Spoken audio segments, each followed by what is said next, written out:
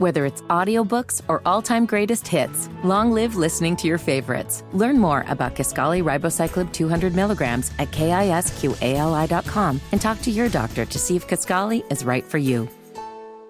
Scarpins Avenue.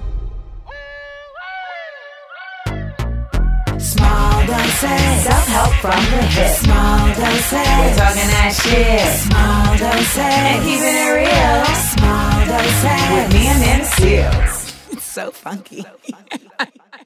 Welcome to a new episode of Small Doses. So we have been having just fabulous conversations. And, you know, the show used to really just be me talking for like an exorbitant amount of time, just pontificating about all types of things. But we have been bringing in folks to talk about things that I don't know.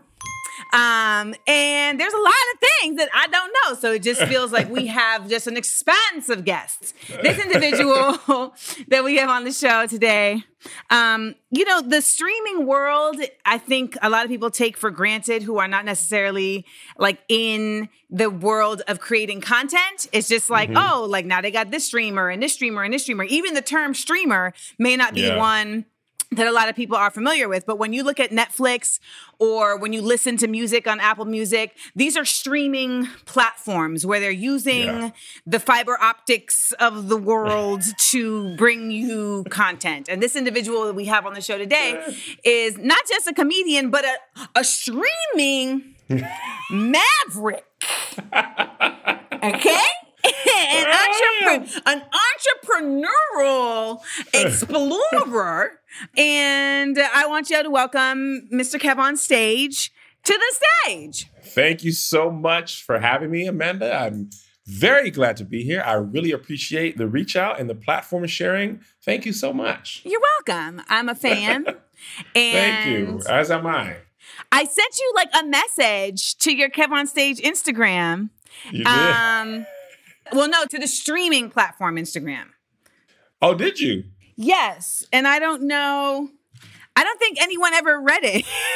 You know, that's me. I run the Instagram on that, and most of the time I'm well behind on messages. I have a bad habit. I don't really check DMs. Well, I can read it to you. I sent you a message to Kev on Stage Studios. Please share. And the message says, "You're an inspiration, and I appreciate your earnestness and the lane you're carving out. It is brave and giving me the extra boost of courage I've needed to do the same."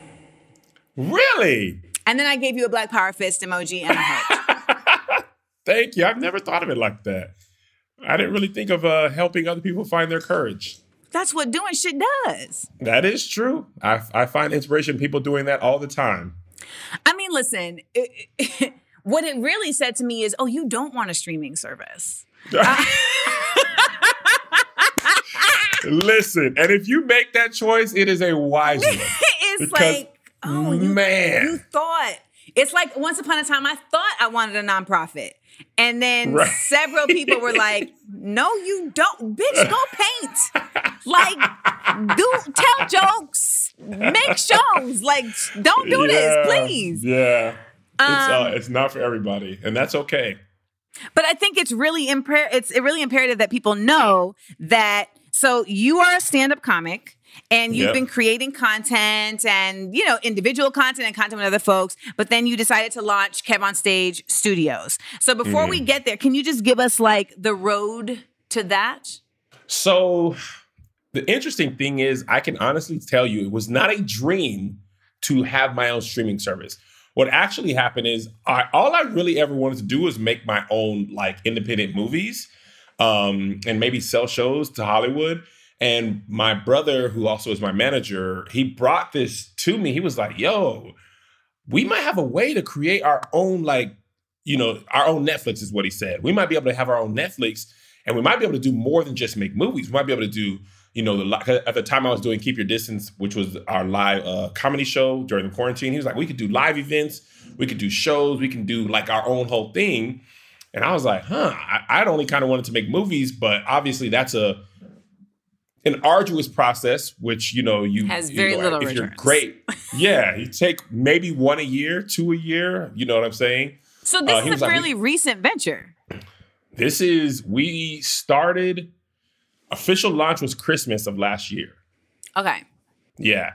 So we started having the conversations around June or July last year, kind of meeting with the company who built the site for us and things like that, and kind of weighing the option because it was a pretty big amount up front. Guapolina. Yeah. To even like start building it, which was going to take 90 days before you could even like test it, you had to pay up front. So my wife and I had to have a lot of conversations about like, fam, like if you want to do this, there's other stuff you won't be able to do.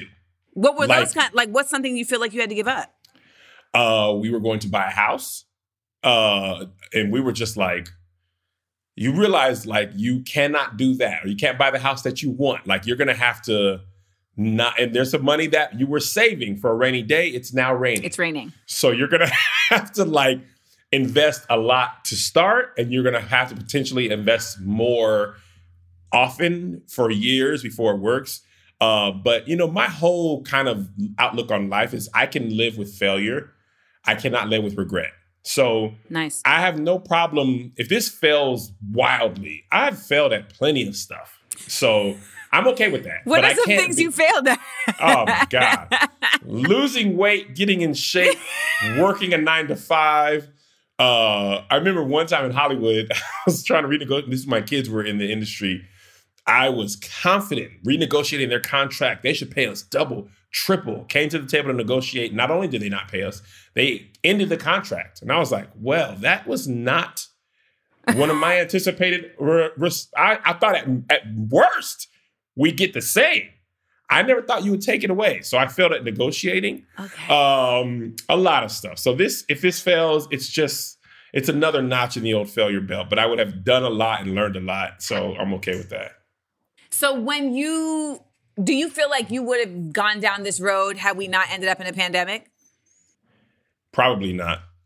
And that's the crazy thing. Like, I think no coronavirus, I would have marched down the same path. I would have been doing stand-up and doing tours, taking that money, saving it, making movies. But because I was home so much and I saw how much content people were creating, and I saw that kind of like lane, they say in business, the most important thing is timing, striking while the iron is hot or striking at the right time. And I honestly saw Quibi failing and where they failed and how they failed. And I saw go ahead, I'm sorry. Well, no, I'm going to ask you to explain to people what Quibi is, because that's some inside baseball shit, but I was there with you. I was looking at them like, oh, that's a bad idea. Quibi was a very short-lived, short-form content company. It only lived on your phone, and no video was supposed to exceed 10 minutes. And you couldn't share it with, you couldn't look at your phone, your laptop, your computer, and nothing. It was only on your phone. And they had every celebrity in the world, top A-list talent. They had $6 billion. I was on a show. And they laughed. Were you? I did an appearance on a show. Oh. I hope you don't take that personally, then. I don't. They actually turned down a show that I pitched them because they were like, we're just not sure how it's going to be funny. And in my mind, I was like, I'm not sure how this is going to make money. But right. But we trying shit. And here we are. And 6 months later, it was gone. And to our credit, we've at least lasted longer than Quibi with much less money. So I'm very happy.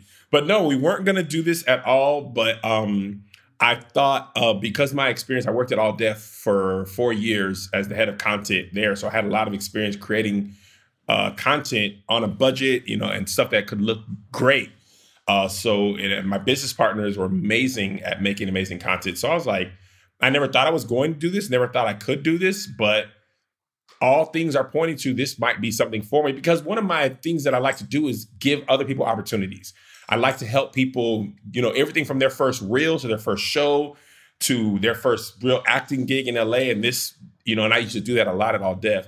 And this has given me an opportunity to do that on a grand scale. And also, I suck at pitching. And everybody in Hollywood was telling me no. So I was like, and I'm going to tell you the moment that it really switched. I was pitching a show about Black church. And the guy, a white dude, was like, I don't think Black people will get that. And I was like, I was so like, nigga, this is my actual life. What do you mean, number one? And two, how do you know what Black people will get? And it was at that moment I was like, I'm really wasting my time in this city because I'm going to go crazy trying to explain to people, like, how are you going to tell me what may or may not work? Like, you know. Like, how would you know what Black people, maybe it doesn't work structurally, you might know that.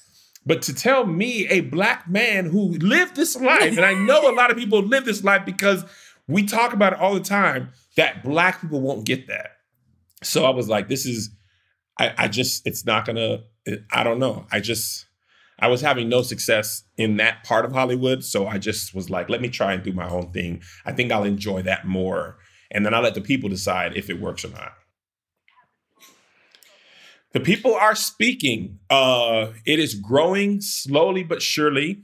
Obviously, it's very, very, very small now, but it's sustainable. And it's not like a money suck. It's generating income and it's growing. Our biggest problem is it's hard to promote without money. Like, it is hard to market when you have companies like Netflix and Hulu and Disney Plus. Not only do they have, in the case of Disney, some 100-year-old IP. Yeah. You know, or Star Wars, which is 30-year-old IP that has baked in fans. They have literally billions of dollars to buy billboards and commercials and all that stuff. And Netflix had, just billions of dollars to promote. And we don't have that. So we have to be creative about every single thing we do and how we do it and all that. So, but the people are enjoying it. And that's the most important part. The people who subscribe, they are liking the content, they're liking what we're making, and more people stay than leave. So it's working.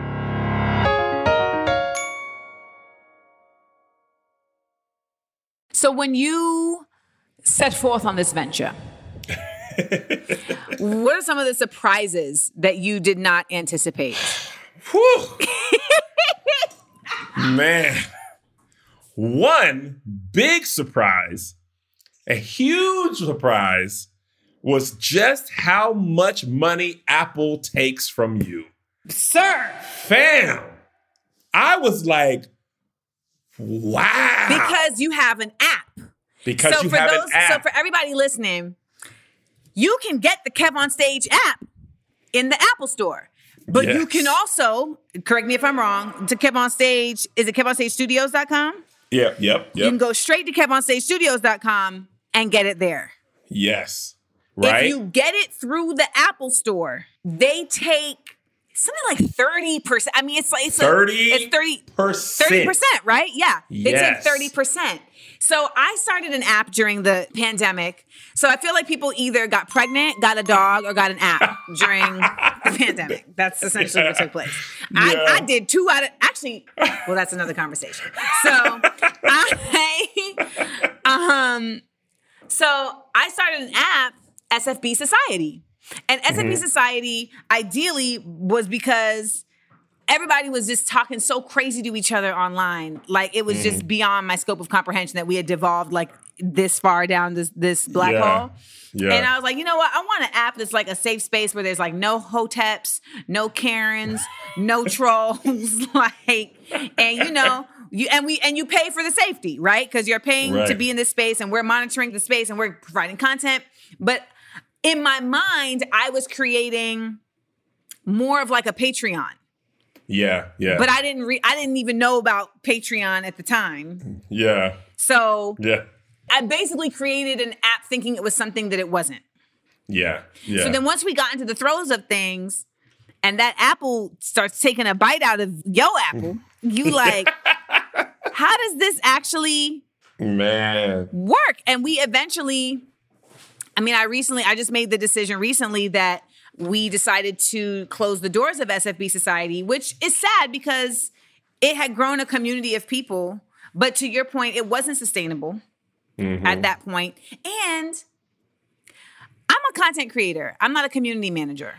Right. And those are different things. And I didn't know that's what I was really creating in that way. And I realized that the amount of time and effort and expertise that would be needed to do that, I didn't have myself, and I didn't know where to find the person or the people who do it. So now we're doing a Patreon, but people were telling me, do a streaming service. And I was like, I'm going to do a Patreon.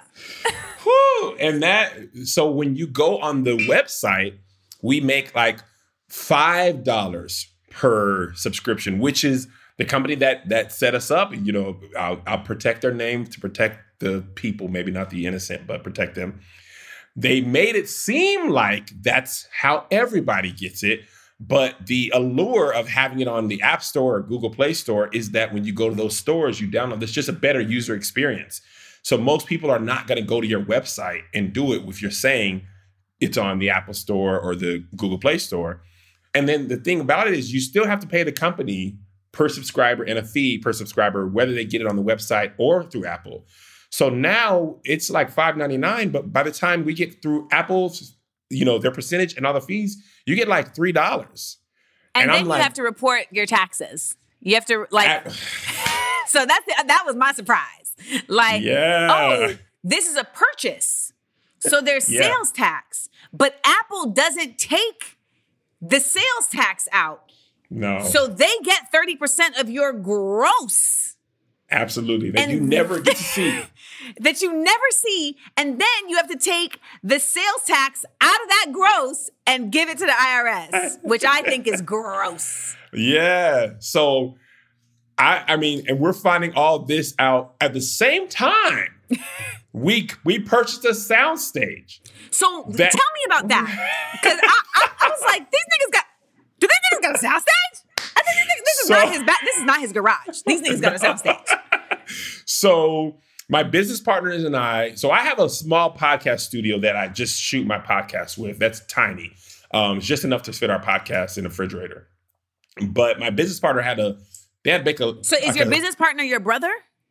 No. Business partner, Brennan, Tony, they're people who own basically the production part of Kev on Stage Studios. Is the merger between me, my wife, and my brother, and Tony Tahir and Angel, and the company called Transit Pictures, which is Brennan, Tony. That's their company. So we came together.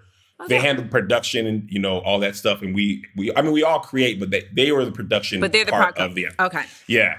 So, but we joined one company. So their lease was up, and basically we were like, man, we could do so much more with a bigger space. And also because of the pandemic, so it's not all bad, businesses were closing their doors left and right. Yeah.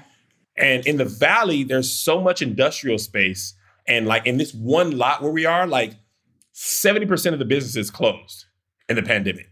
So when they were looking for a new space, he was like, yo, we could probably get a much bigger space. And then we could not only shoot our stuff, we could rent out the soundstage to supplement the income. Yeah. Right. And I'm finding out that's much more lucrative than I even realized, right? Because you might not be able to sell a show to BET, but if BET has a show, they don't always have a place. And a lot of creators, especially Black ones, they want to work with Black-owned spaces, and there's just not a lot of Black-owned sound stages. Yeah, I'm gonna rent from you. Thank you very much. We'll give you a great deal. Appreciate it. You heard it here first. But we had to convert this basically warehouse into a usable soundstage, which is sound dampening and putting, because it was just a warehouse. They didn't have air conditioning, and we're in the Valley. And I'm like, nobody's going to rent a place that's sweltering. So you got to invest in AC and server, and you got to create a green room because people were, talent's going to need a place to change. And the more office space you have, we got space for the editors, but you had to pay to convert all that stuff. At the same time, we're realizing that we're getting $3 instead of $5. And this, so all this is happening all at once. So we're almost done getting the soundstage rentable.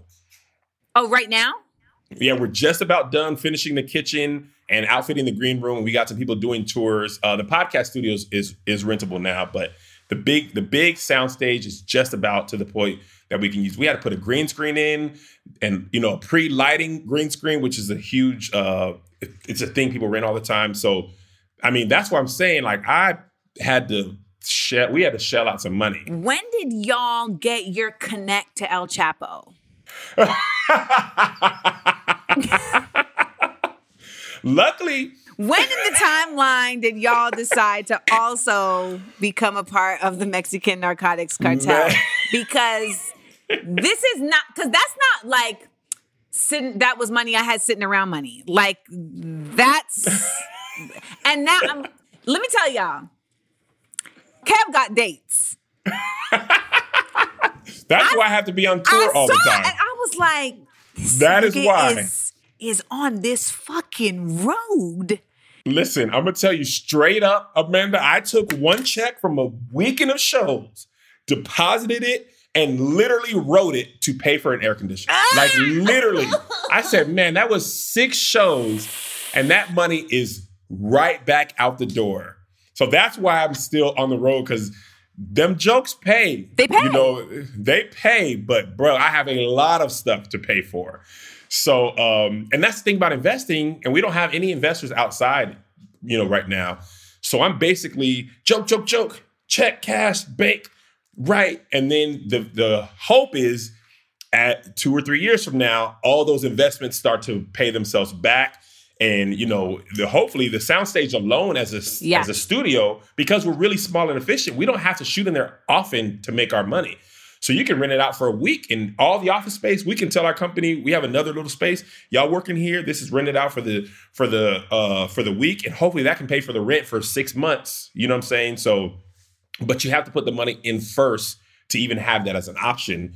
So that was the vision of being able to create, have a place that we own, have a place that we can rent, have a place that, you know, our friends can come and use, things like that. And if it all works together, it'll be when it all works. That's right. It'll We be amazing. speaking when's, not ifs. That's right. When's, not ifs. So we have a tour next week. Fingers crossed that they buy some dates. Because the best position to be in, and I just read this the other day, is like when somebody, because, you know, we're trying to license shows as well to other streamers and things like that. That's another part of the business model. But they don't have to buy them for us to win. If they do, it's great. It's a huge lump sum. But our business model isn't dependent on it, which makes you able to negotiate better. You can retain ownership a little bit better, things like that. And we make all of our shows in-house and own everything. So if you want to license it, all you have to do is agree on a price, and we can hand those hard drives over to you, or you download them from our server, and you now have a show. And I'm sure the way this industry works, you sell one good thing, and then everything else is a lot easier. Oh, that's it. That first one. Yeah, that first one is tough. And by the way, the first one doesn't have to be good. It doesn't. It doesn't have to be just big. Have to get sold. It just has to get sold. And then people, they start looking up like the beginning of The Lion King. They're like, hold on, somebody sold something? Yeah. So that's the whole plan.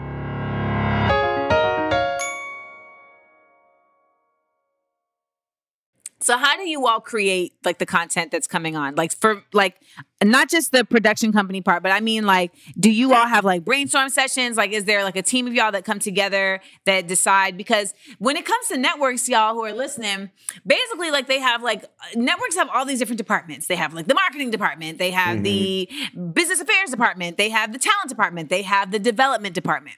And the development department is tasked with choosing what shows go on their platform.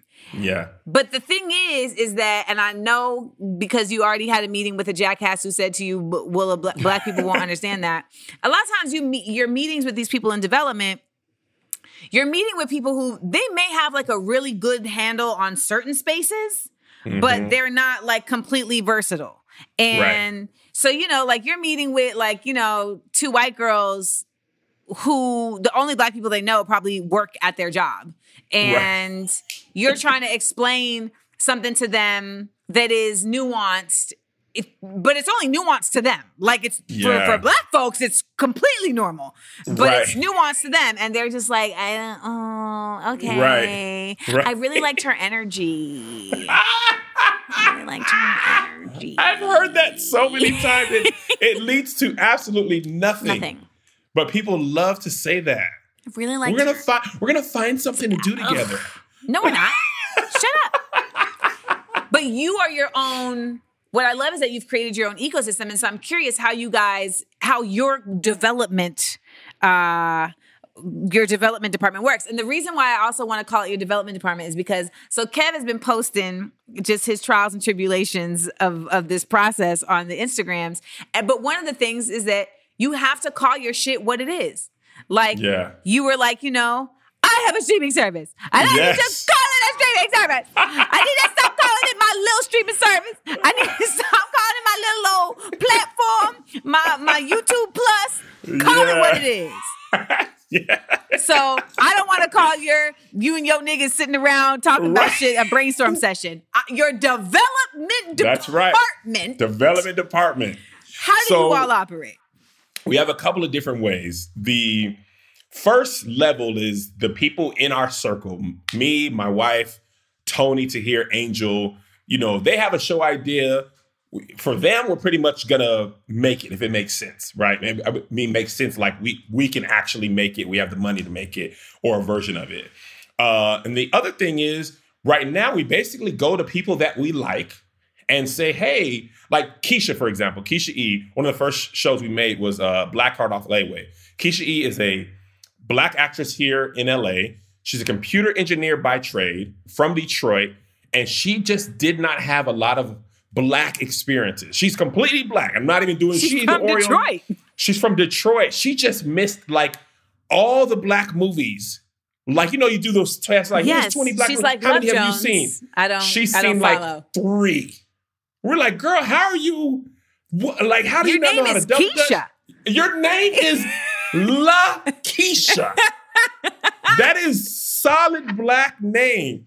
So she was Where in Detroit is she from? I'm intrigued now. I don't know. But she I think must she's not from be the from the east or the west side. Like, Detroit is so just Negro. Like, yes, you know what? But she may be one of those people who will be like, I'm from Detroit. And then people are like, you actually, you know, like the zip code outside. Yes, it's like, well, it's the closest thing to I think she's from real Detroit. I think she's really from the real Detroit. But she had a reasoning for everything. She was like, I didn't do double dutch because I was a tomboy. When this movie came out, I just didn't think it was dope. Whatever. She has a reason for everything. Fascinating. So she was making these little Instagram videos where she'd watch a Black movie she hadn't seen and review it. And she'd end up going in on them because, you know, most movies that are 20, 30 years old, if you take the nostalgia out, some of the movies aren't as good as we remember. Jason's lyric. Right. Jason's lyric. Right. Jason's lyric. So I was like, yo, hold on. We could probably make a show of you. Like, she didn't know how to braid to the head. She didn't know how to cook. She doesn't fry chicken. She know how to double dutch. She doesn't know how to shout in church. I was like, we should take you and the other Black people who don't, because, you know, Black people, we don't want to get killed by other Black people for the stuff we don't know how to do, right? So if you don't know how to play spades, after a certain age, nobody will teach you, and now you're just 28. and you want to learn, and we take it so seriously that nobody will teach you. So we said, this is a safe place. We're going to teach people who don't know how to play spades how to play spades. So we made like 8 episodes of that show and had a great time. People had a lot of fun making it. So, you know, we reached out to her. She had an idea. Or there's some people that we like and we say, hey, we would like to make something with you. Do you have any pitches? We aren't at the point of having an open pitch process because we just don't have the funds. Because having a whole development department, you have to finance that. And, you know, those things come in, you develop it, it goes nowhere. Some die off at legal. Some people change their mind or get something else. So we really don't have enough to just be taking pictures all the time because you got to be able to track that when you pass on it. If you make something similar, you just have to have a lot more stuff. And honestly, it's expensive to just even pass on stuff all the time, you know, or even go into development a little bit. So we have a very small group of people right now that we reach out to from here and there when we need shows.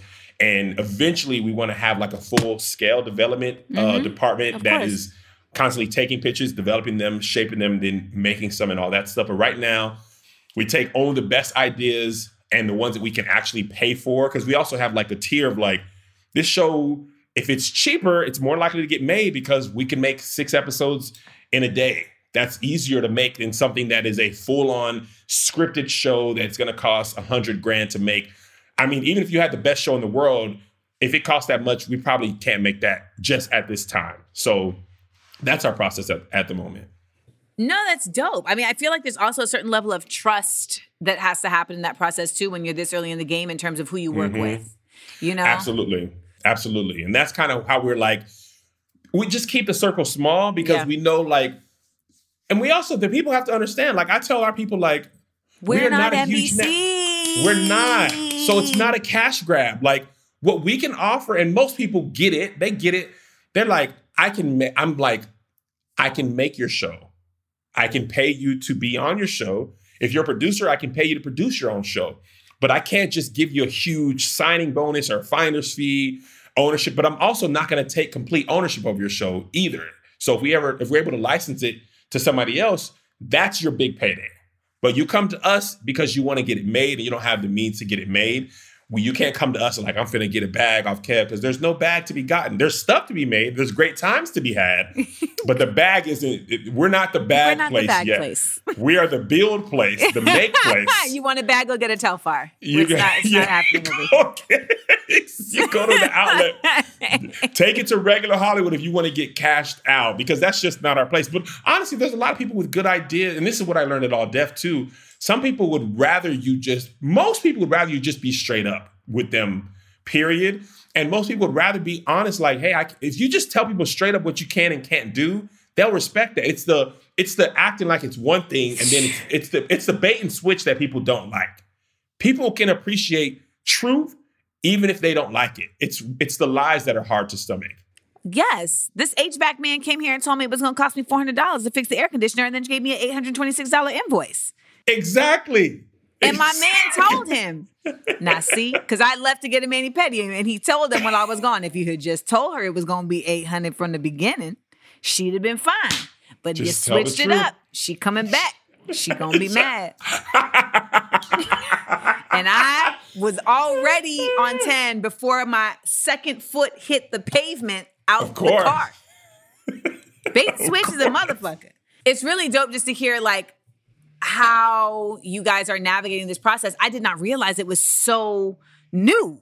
You really hit the ground running, because when you started, how much content did you create to launch with?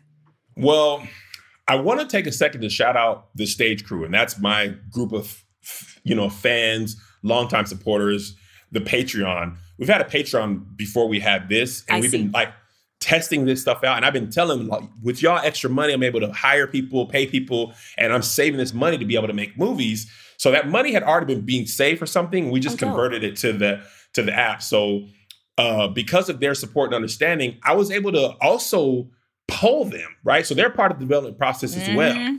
So I said, I'm telling about the app. We're having secret live meetings where we talk about stuff. And they are like, it's the best. It's like market research with the people who are actually going to consume what you're, making. And I'm like, I could make a show I made the show called Kev on Everything with All Def and Facebook, where I just basically did a version of dirty jobs, but they weren't dirty jobs, like making coffee, rebuilding a car, stuff like that. And I said, I can make this, or I can make this, or I can make this. And they were like, the overwhelming thing was like, we like you with Tony, Tahir, and Angel. We like you guys together. So what if what kind of show could you make with you guys all together? And I was like, okay, so maybe I could take Kev on Everything and add a game element, and we'll call it the challenge show, the Real Comedians Challenge Show. And now we'll go out and do a singing competition, something I might have done by myself, but now we have all four of us. So we go and make that, and they're like, yes, this is what we want. This is fantastic. So we're able to fit a need. And there's some stuff that I'm working on now that I just kind of, the benefit is I can look at the marketplace and say, there's not a show like this. And then I can make that show. And I don't have to, the best thing about it, Amanda, this is probably why I would even do it, even if I had to go on tour and do 7,000 dates a year. To not have to go to somebody else and get their approval. Yes. It's just like, I think this show, and even if it fails, I'm okay with that. But I can go and say, I think this show will work. I'm going to make that, right? And go and make it. Like, my wife's making a dating show that's doing fantastic, and there's a lot of new subscribers joining. Dope. And she created that of her own volition. She was like, it's kind of the Ted Lasso effect. Like, I think the tide is turning a little bit on reality. Like, everybody doesn't want to throw a drink in your face reality. Like, people are kind of like, all right, like, that's why I think Ted Lasso is doing so well. Yeah, people are like, no, he's a nice guy. He's a nice guy. Let me tell you, there was an episode of Ted Lasso where I was like, oh, he's going to walk in and she's going to be back with her ex cheating on him. And then it didn't happen. Right. And I was like, oh, because that doesn't happen on this show. Because this is a nice show. It's a nice guy. And it's a breath of fresh air. Like, people wanted a little kindness. So I think that's part of the thing that we can do as well. And honestly, to be frank, I learned, and I'm okay saying this because I know on the internet, everybody knew everything at all times. I learned about intersectionality last summer and how Black men can often benefit at the expense of Black women, like directly at their expense. And I was like, dang, Kev, like, and I saw very clearly how in my life, like, oh, you've won at the expense of Black women sometimes. So I was like, I need to basically pay that back, right? And the way you pay that back is you go out of your way to build up Black women by, doing something for them, right? My whole listenership right now was like, yes, Kev! Right. Yes! So the first thing I did is I hired a Black woman co-host to host my podcast with me, and I'm able to pay her. And here's where I had to, I had to be honest with myself. I had to talk to myself in the mirror because I was being super whack, right? I wanted to bring her on tour, but in my sexist mind, or I don't want to call myself sexist, but it was a sexist thought. I said, I'd love for Angel to go on tour, but I can't ask her because she got 4 kids. And I realized in the moment, I was like, if Angel's husband was a comedian, I wouldn't think twice about asking him. I would say, oh, his wife will handle it. So why am I not giving her the same opportunity to let her husband figure it out? So I said, you know what? Let me ask her and let her tell me no. And let me treat her the same way I would a male comedian. And she was like, yep, I'll do it. And my husband will keep the kids. And her husband keeps the kids, and she's on tour with me right now.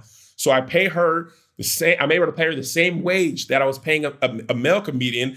And that's and in addition to that, invest in her and make the show she wants to make. And the same thing for Keisha and some other women that we're developing stuff. And I'm going out of my way to not do the boy thing. Oh, here's my boy. What show you want to make? We boys, dap it up.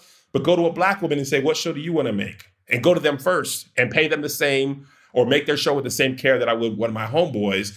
And that's why I feel like I've won, whether I become as big in Netflix or not, because I've done something that, I can live with not being a gazillionaire or flying private. I can be happy with that. I've been broke. I'm 38. I've been broke for 35. So I still got a long time of opportunity to make a lot of money. But I find more personal joy saying, man, let's make your show. And people being like, this is my first show, look at it. And their friends being happy for them and them being proud of what they made and giving somebody an opportunity. And then they go off and do amazing things in life, or they don't. But we were able to make something for you that you can be proud of, or an idea you always wanted to make, or let you act in something you always were able to do. And that's kind of the most important part of what we're doing with the streaming service. Obviously you want to make money and we want to be able to, be on every TV screen, but not at the expense of doing things the wrong way. And so in terms of like the way that people, like, is there a SAG media element to this? The Screen Actors Guild, for those who don't know? There is, luckily for us, on the Hush Hush, we are able to do stuff with SAG New Media for almost everything. If we want to make stuff where like it's a lot of SAG actors, we can do those like micro budget things. But essentially, we haven't run into too many people having too many issues or their agency, because it's like it's little stuff. It's unscripted. It's web series type of stuff. But then if you actually sell it, then you have to you go into a different thing, and then we can just do that stuff at that time.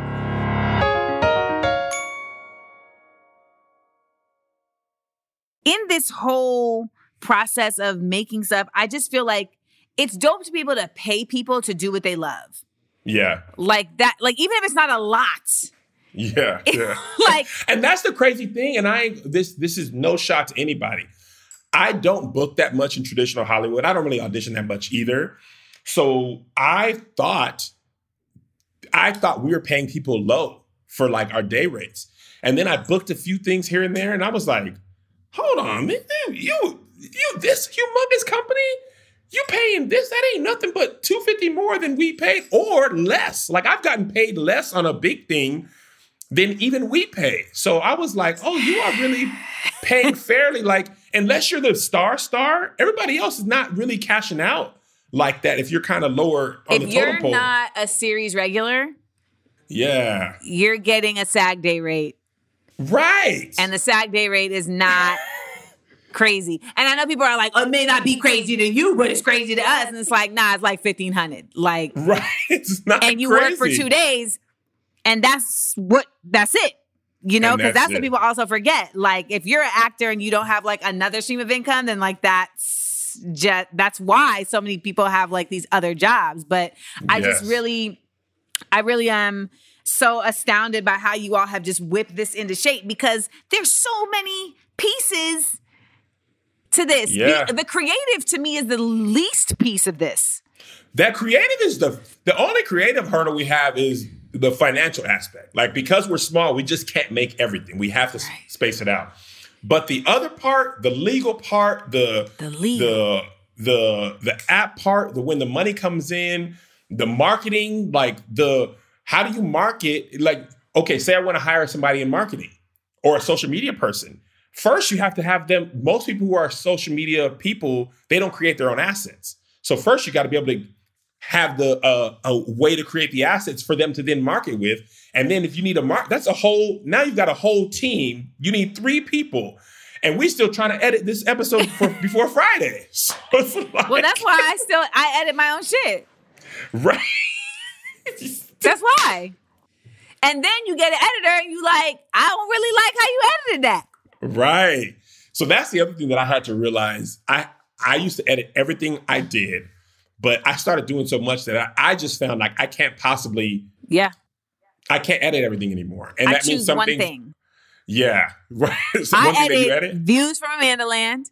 And the only reason I edit it is because when I showed it to my dude, he was like, you should edit this.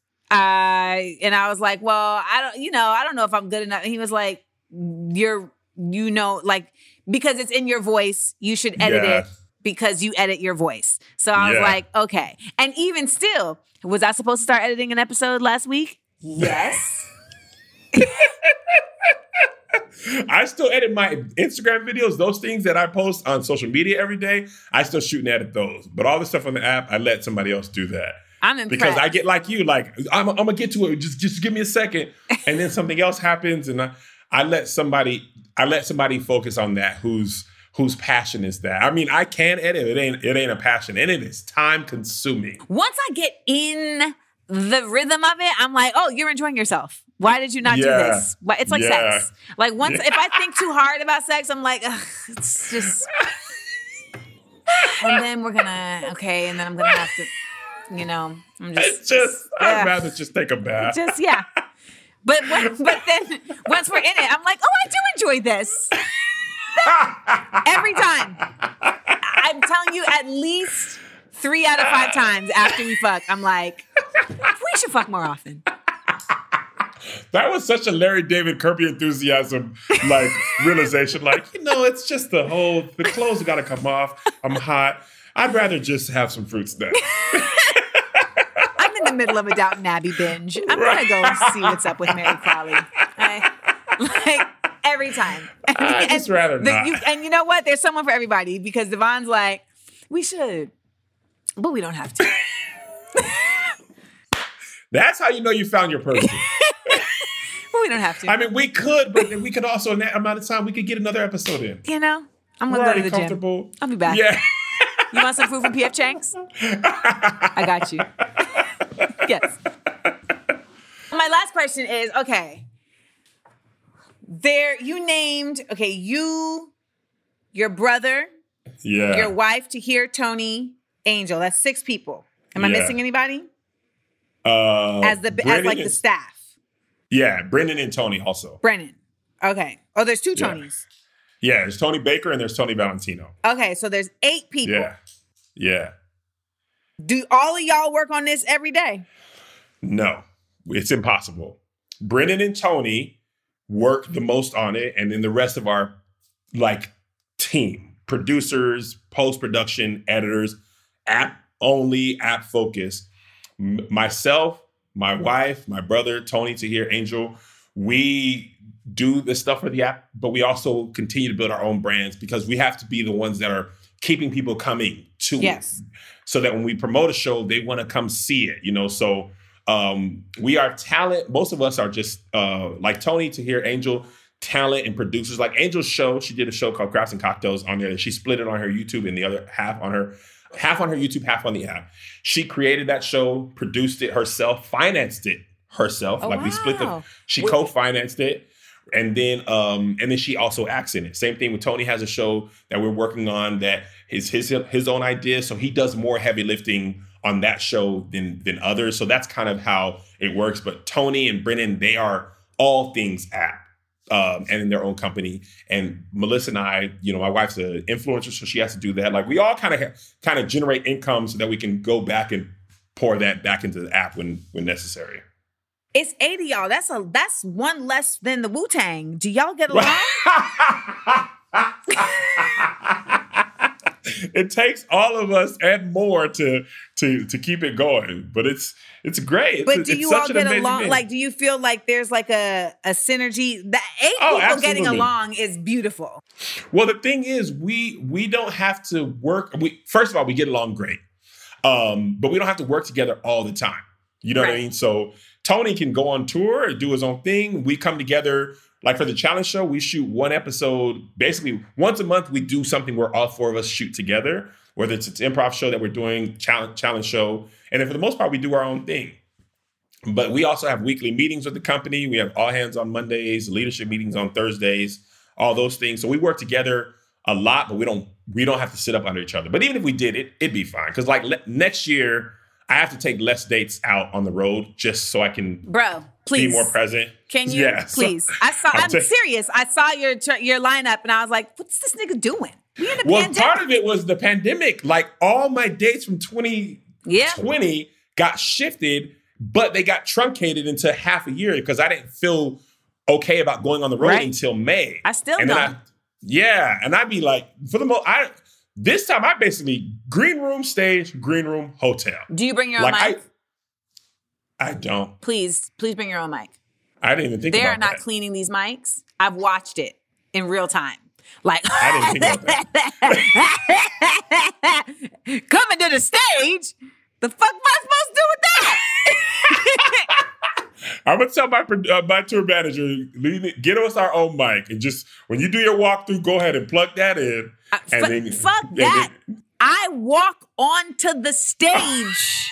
Do you really? Yes. And plug your own mic in? Yes. Wow. Who cares? They don't care. Y'all clap for 2 more minutes. All right. What's up, y'all? I'm here, sanitized and ready to vibe. What's up? I might have to do that. I didn't think about bringing my own personal mic. Because I was at the Improv the other day and I walked on stage with my mic and the dude was like, oh, no, it's fine. You don't have to. It's fine. No, it's fine for me. This is for me. This is for me. It's not about you. None of this is about you. None of this is about you. But I swear for Lord, if I get sick because of this, I'm going to be so mad. So I'm going to take all the precautions. All the precautions. No, I'm really like, I'm so impressed also because the creative to commerce transition is incredibly difficult for an artist. When I'm listening to you talk, I'm just like, I don't want to do that. You're so honest about it. Because I'm like, so when I got to this place, this town, like you, I have like ideas. I know I can recognize talent. Like you're just like, okay, we got to make stuff. But like the admin and the corporate of things, it tunes me out so quickly. And when I was in music, that's what made me stop doing music. Like I realized that the business made me stop liking music. So I was like, oh, I'm done. So now that I've come into this space, I'm like, yo, I'm so protective of that because I just feel like I get so tense at the idea of all of the business of things. So even like I have this deal with Buna Murray where we're developing shows and putting them out there.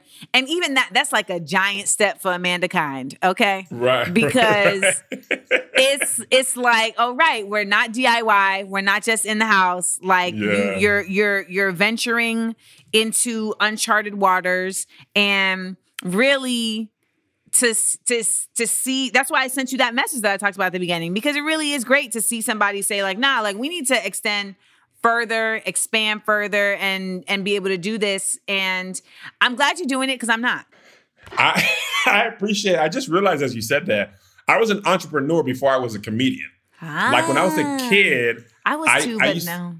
Yeah, I used to sell candy. Yes. I used to live on a military base. I'd buy candy at 30 cents, and then I go to school because I went to school off base and sell it for $1. Had a great margin. And then my friend, I'll never forget, he started stealing the candy and selling his for 50 cents, and I just couldn't compete. I was like, I can't compete with zero. I had a lawn caring business, so I've always been in the business of selling something, and then comedy came later. But I also have the benefit of a team that takes the hard part and they do that part. And they allow me to, you go tell jokes, you create shows, you build relationships, we'll get them edited, posted, quality control, work with the footage and the hard drives and the server. I want to get there. That's why the transit part, transit pictures team, without them, I wouldn't be able to do this with my own, like me, my wife, there's not enough time in the world to do all this. Kids. We got kids. They got soccer. I got to pick my son up from school today. Both of my kids didn't take him to soccer. Like, I can't do all that. I'm trying to be a present father so my kids don't join gangs. Yes. We love it.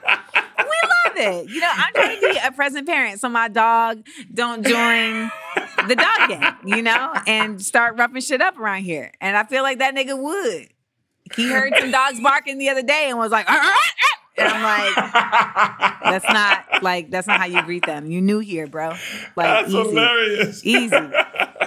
No, it's so, you know, Kev on Stage Studios, folks, if you are wanting to support content that is independently created by a brother and some other Black folks, then you need to make sure to find out about Kev on Stage Studios. And I appreciate you being so honest with us about the process. Some of these things I'm absolutely going to mimic in my process because this is the thing. Far too often, Black folks, we do not share our processes with each other for fear that, like, if I tell you how I did it, you're going to surpass me. Or if I tell you how I did it, you're going to sell your candy for 50 cents and my candy was already overpriced. So now I can't, like, and I just feel like it undercuts us every time. I have a friend, and I don't want to announce it before they do, but they're working on the same streaming service. And they came to me because when the company was pitching them, they saw that they were the ones that built mine. So they called me. Like, we weren't even close friends yet. Like, we didn't even know each other, just mutual respect. And we built a friendship over this process. But they're like, bro, do you mind if I just, like, ask you some questions? And I'm open book. Just quick. They didn't use the words pick your brain, did they? No. Because I hate that fucking phrase. Go on. Pick your brain. Yeah. Like, if you say, Amanda, can I ask some questions? I'm like, sure. If you're like, Amanda, can I pick your brain? No. Yeah, exactly. Same thing. No. So they were like asking questions, and I was like, my thing is, one, I know what I can do. I know what I'm gonna do. Two, having more people in the space legitimizes the space. Yes. It doesn't hurt me. And if I tell you, then you might make it better. People might leave for me and go there. They might not stay with me anyway. Right? And also for me, it's just share. And when I tell them, they're like, I can't believe you really are like really helping us. Because people don't, especially in this city, I know you know, people don't ever want to help you win. And especially for free. Like, I'm going to help you in, but you got to cut me in. You listen, give freely, receive freely. Yes. I want you to win. I hope you win. You more than likely will surpass me. That's fine. It has never hurt me in the past. Don't even say that. Because it's not even a surpassing thing, right? Like, it's really just like, your path is your path. My path is my path. Our paths are converging as we continue on our paths. And I've been like this. When people ask me, how'd you finance your own tour? I told them every website, how I did it. I want you to go out there and get it. Because more Black people out on the road doing comedy makes it easier for Black people on the road doing comedy. Yep. It makes us all easier. Like Tony started on tour with me now. He's headlining his own tour and selling out. Bro, go win. Because you can take 2 other Black comedians. And now, instead of 3 on the road, there's 6 on the road. Yep. And then maybe somebody under you goes out and now there's 9 on the road. Like, I want all my friends in gated communities, right? Not just me. I want us to be all in these neighborhoods. And that mindset has never hurt me. It's never hurt me. Cheering somebody on this is the other thing about Hollywood. Treating people with kindness always is better because the person who was the intern sometimes in 6 months is the executive producer. The person who had 6 weeks, the person who had never booked. Like I tell the story all the time. Yvonne Orji, I met her. She was hustling, struggling, all that stuff. Between the time I met her when I worked at All Def and now, she has become a star. Issa was already ahead of me, but she's gone even farther. So you treat everybody nice. I remember, I'll never forget when my son worked at All Space TV. There was 2 assistants they worked with the executives that recruited my kids. We moved to LA 6 months later, and by the time we got there, they had produced a movie and were running their own departments. And I was like, whew, I'm glad I treated them right. Because you never know, the person who got the lunch is now ordering the lunch. You know what I'm saying? So I treat everybody nice and fairly because you just never know. Look, this is literally in my office right here. Now, the day, it's supposed to be a quotable every day. But this was on Tuesday, March 30th, and the shit ain't changed since Tuesday, March 30th. Be nice to people you meet on your way up because you meet them on your way down. Jimmy Durante, American actor. Listen, and that, because this business, you could be hot for a summer, for 5 years, and then you can be cold. And people never forget how you made them feel. Never. Good or bad, they never forget how you made them feel. So I want us all to win. I hope we all win. The last dose. Well, we are going to do our best to continue to support you and thank you for just being a real stand-up person and sharing your story and, the process. Kept on Stage Studios is now available at an app store near you. There you go. I wish they had a tip. I wish they had a tip option. Listen, I used to be really against that, but I'm about to create it so people feel inspired. Please give. Yeah. Please. It will go to a good cause. I guarantee you. It will. And you know what? I just really feel like we are in a time where shit is so... Every day I see some shit that makes me be like, are you fucking kidding me? What? This is the world we're in? Are you fucking kidding me? Yeah. So it is imperative that folks continue to create joy spaces like you've done with Kept on Stage Studios. Yes. Thank you so much. And thank you for having me. I really appreciate it. It's been an amazing conversation. Thank you for your interest and support. It really does mean a lot because this is how we get the word out, introducing our thoughts to your audience. This is the marketing that I can't afford. So, so thank you. Well, all I ask is that you and your wife do Smart, Funny, and Black in the crib one time. So, absolutely. We'd love to. I will reach out to y'all about that because Smart, Funny, and Black, we are all about making sure that we continue the show even in the middle of a pandemic. So we'll be there. Thank you so much. Thank you, Kev. All right. Have a good day. You too. Starbane's Audio, a podcast network.